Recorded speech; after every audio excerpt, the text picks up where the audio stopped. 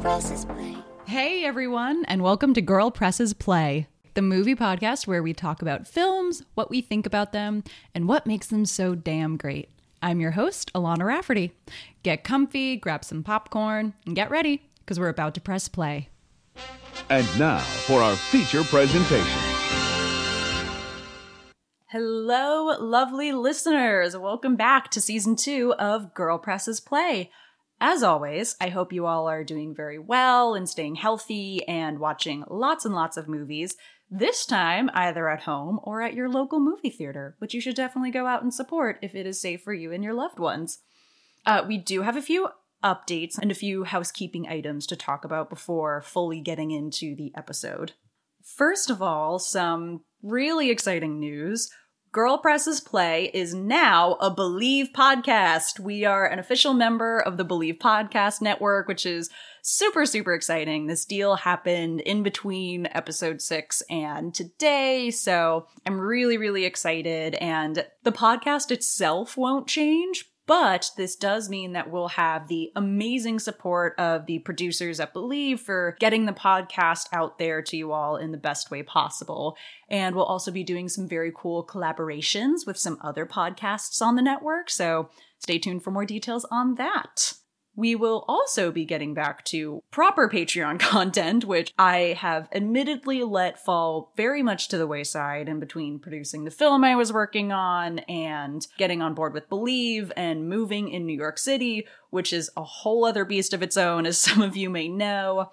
So we'll be getting back to those. They are going to be a little bit different this time around. The episodes on Patreon are going to be a little more freeform, less related to the season, and more about various things that I find interesting at the moment. So film news, maybe a review or two, award season thoughts or predictions. We may be even throwing some live events in there, like a, social media or live stream watch along, things like that. So we'll be dropping episodes at the end of each month, and if you want to press play a little more often on this show, wink wink, sign up and become a Patreon member today. I'll put the link in the description below.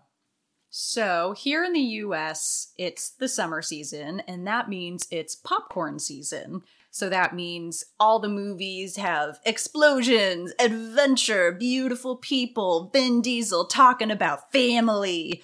That was unfortunately my best Vin Diesel impersonation. One other thing that tends to be pretty common in these films, and Vin Diesel films, is fast cars. And I would say that the most famous fast cars blockbuster after the Fast and the Furious franchise is 2003's The Italian Job with Mark Wahlberg and Charlize Theron, which is basically what would happen if the Fast movies and that Robert De Niro movie Heat had a baby. But not too many people know that a few years later, there was a Bollywood remake titled Players starring Abhishek Bachchan and Sonam Kapoor. While these films are essentially the same film, they have quite a few differences. On the financial side, the American version did really well at the box office and made over $150 million in theaters, not adjusted for inflation. And the Bollywood version did so-so. It did what I would like to say, meh. It didn't fully tank, but it only just made its $9.8 million US budget back. Again, not adjusted for inflation. One of them had musical numbers. The other doesn't. I think you can guess which one. And one of them is more enjoyable and a better summer blockbuster. Probably not the one you'd expect. And it's interesting because today we live in a world of everything this film did wrong videos and hordes of internet cinephiles all over the web nitpicking every single detail and needing almost absolute realism. But when watching a film, especially something like a heist film, which is made for pure enjoyment, what's more important, the stringent accuracy or the unabashed audacity? We're going to be answering that question and answering a few more today when we take a look at 2003's The Italian Job and 2012's Players. Found him, Stella. He's in Los Angeles. Stealing that gold is not gonna bring my father back. It's not about the gold, Stella. John was like a father to me, too. And I just can't move on until I've set things right.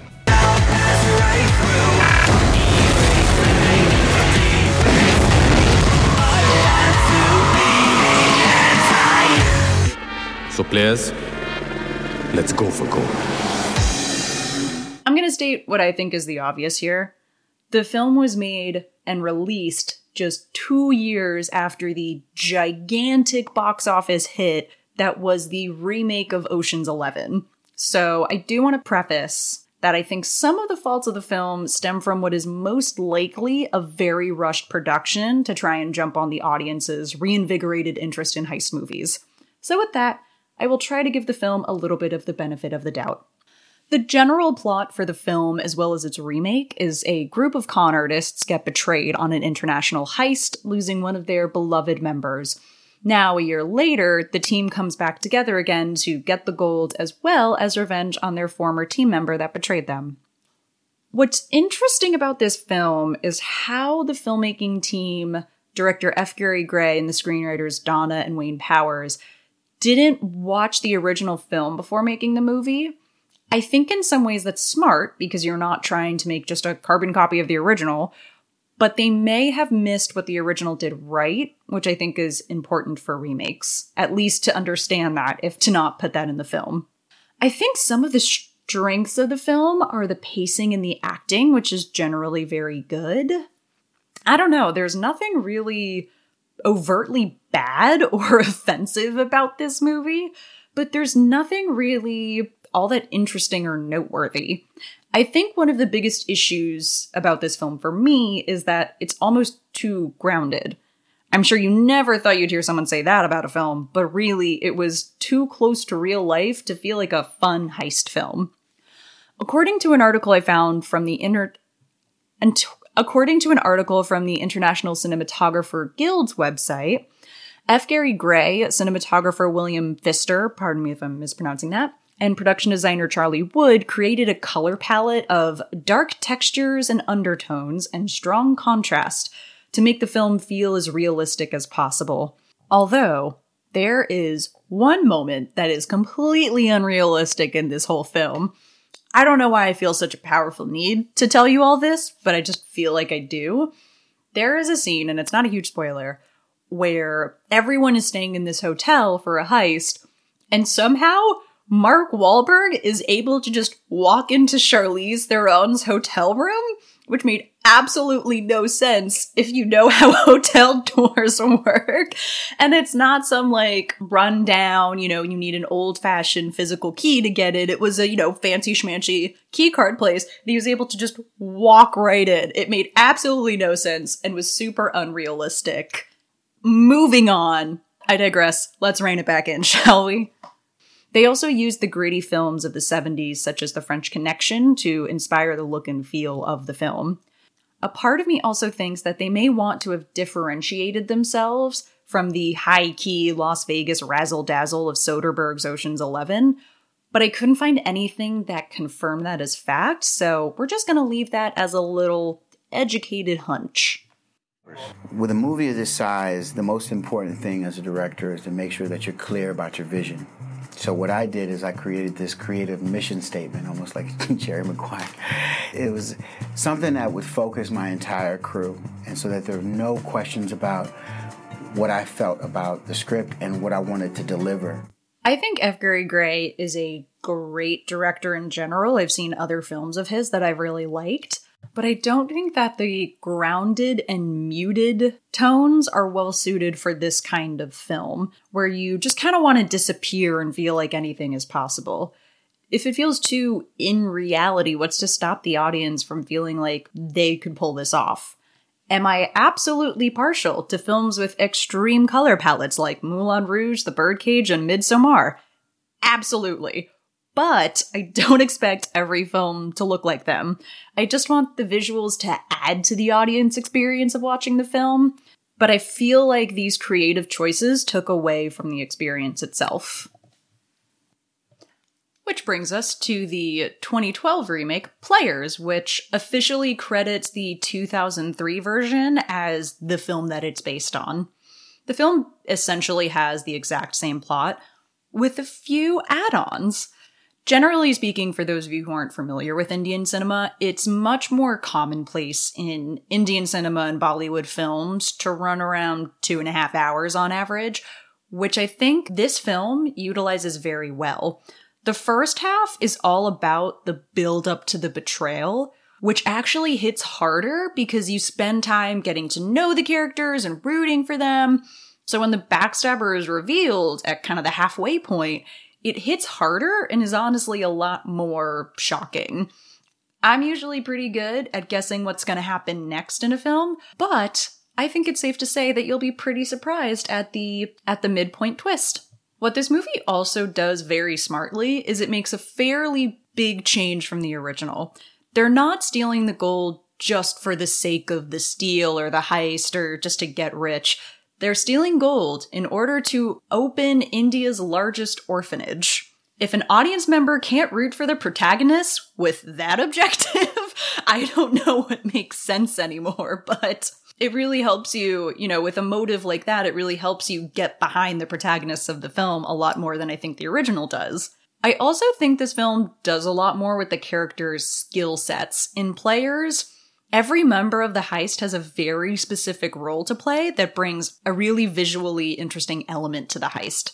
There's a retired actor, a magician, a tech savant, and a master manipulator, which are all very clearly demonstrated in the film in a very fun and interesting way. And those skills are also all put in service towards the main characters reaching their goal. Again, in a fun and interesting way. There was definitely a bunch of points in this movie where I can be kind of vocal when I'm watching a movie at home, so my downstairs neighbors probably heard a lot of, oh, ooh, ah, like I was watching The Eighth Wonder of the World or something. And as silly of an anecdote as that is, I do think it goes to show how much the Bramwala brothers who directed this film really tried to create not just a story, but an experience for the audience as well. Many people say Bollywood lacks imagination by making remakes of Hollywood films. What's your view on this? No, I disagree. So you have to understand, making a remake of another film is a creative choice. It's not out of compulsion that we've got no other scripts. We make 1,000 films a year, out of which 2 or 3 are remakes. I think it's a creative choice on behalf of the directors that we want to make this film in Hindi now. It's been made in English, and they want to make it in the Indian context. I think because of the things that I just mentioned about this film, this version of the movie is just much more fun. It is not faultless by any means. The musical numbers feel a lot more like pop music videos rather than Bollywood numbers, and not in a great way. And there's definitely some overuse of camera techniques like Dutch angles and quick zooms that kind of try to replace tension and action. But there definitely is a sense that the filmmakers are really leaning into the tropes and conventions of the heist film with a lot of ardor and glee, and just making a film that's supposed to be enjoyed.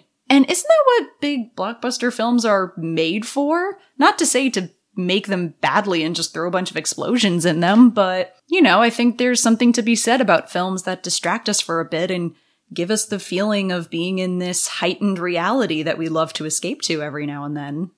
I think when looking at these two films, we can start to see the changing habits of most movie-going audiences, as well as kind of the changing expectations for films as well. It wasn't long after The Italian Job that the grounded, gritty, and very darkly hued Christopher Nolan film, The Dark Knight, made over $1 billion, yes, you heard me right, $1 billion.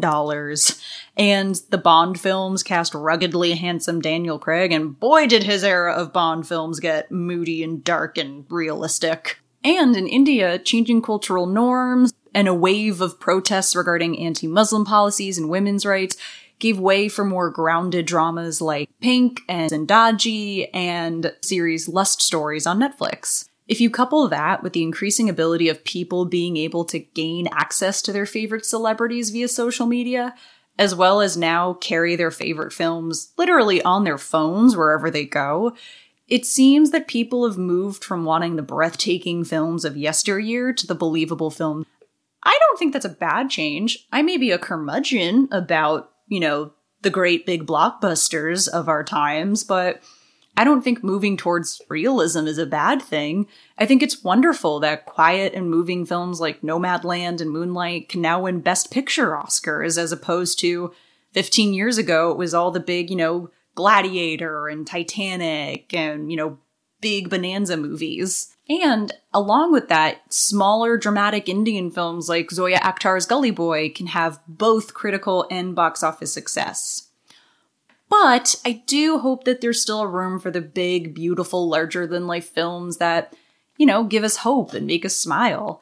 And I think the audience still wants them too. The proof of that, for me, comes from the 2019 film season, where two of the highest-grossing films in the world were Bong Joon-ho's class war thriller Parasite and Quentin Tarantino's dreamy escapist Once Upon a Time in Hollywood. While this world may send the message to us that it has to be this or it has to be that, there can't be room for everything in between, I think we can just prove that wrong just by the movies we watch, that it doesn't have to be that way, that there's room for everything and everyone. This conversation can get really existential and socio-political, but I think I'm going to wrap it up by just saying, watch all the things. Watch all the movies. Watch the small indie dramas. Watch the gritty action stuff. Watch the funny rom-coms and the big-budget action films. You'll be a better person for it, and the world will be better for it. I promise you. Thank you so much again for listening. As always, to sound like a broken record, I'd love to hear your thoughts on the films that we talked about today. Let us know what you think on our social media pages on Twitter, Instagram, and Facebook. We always, and I really mean it, we always want to hear from you folks. That's all for this week. Stay tuned for our next episode, which is either right on time or way too soon, depending on the time of year. Wink, wink. Thanks again. Stay safe. And as always, keep watching movies. See you next time.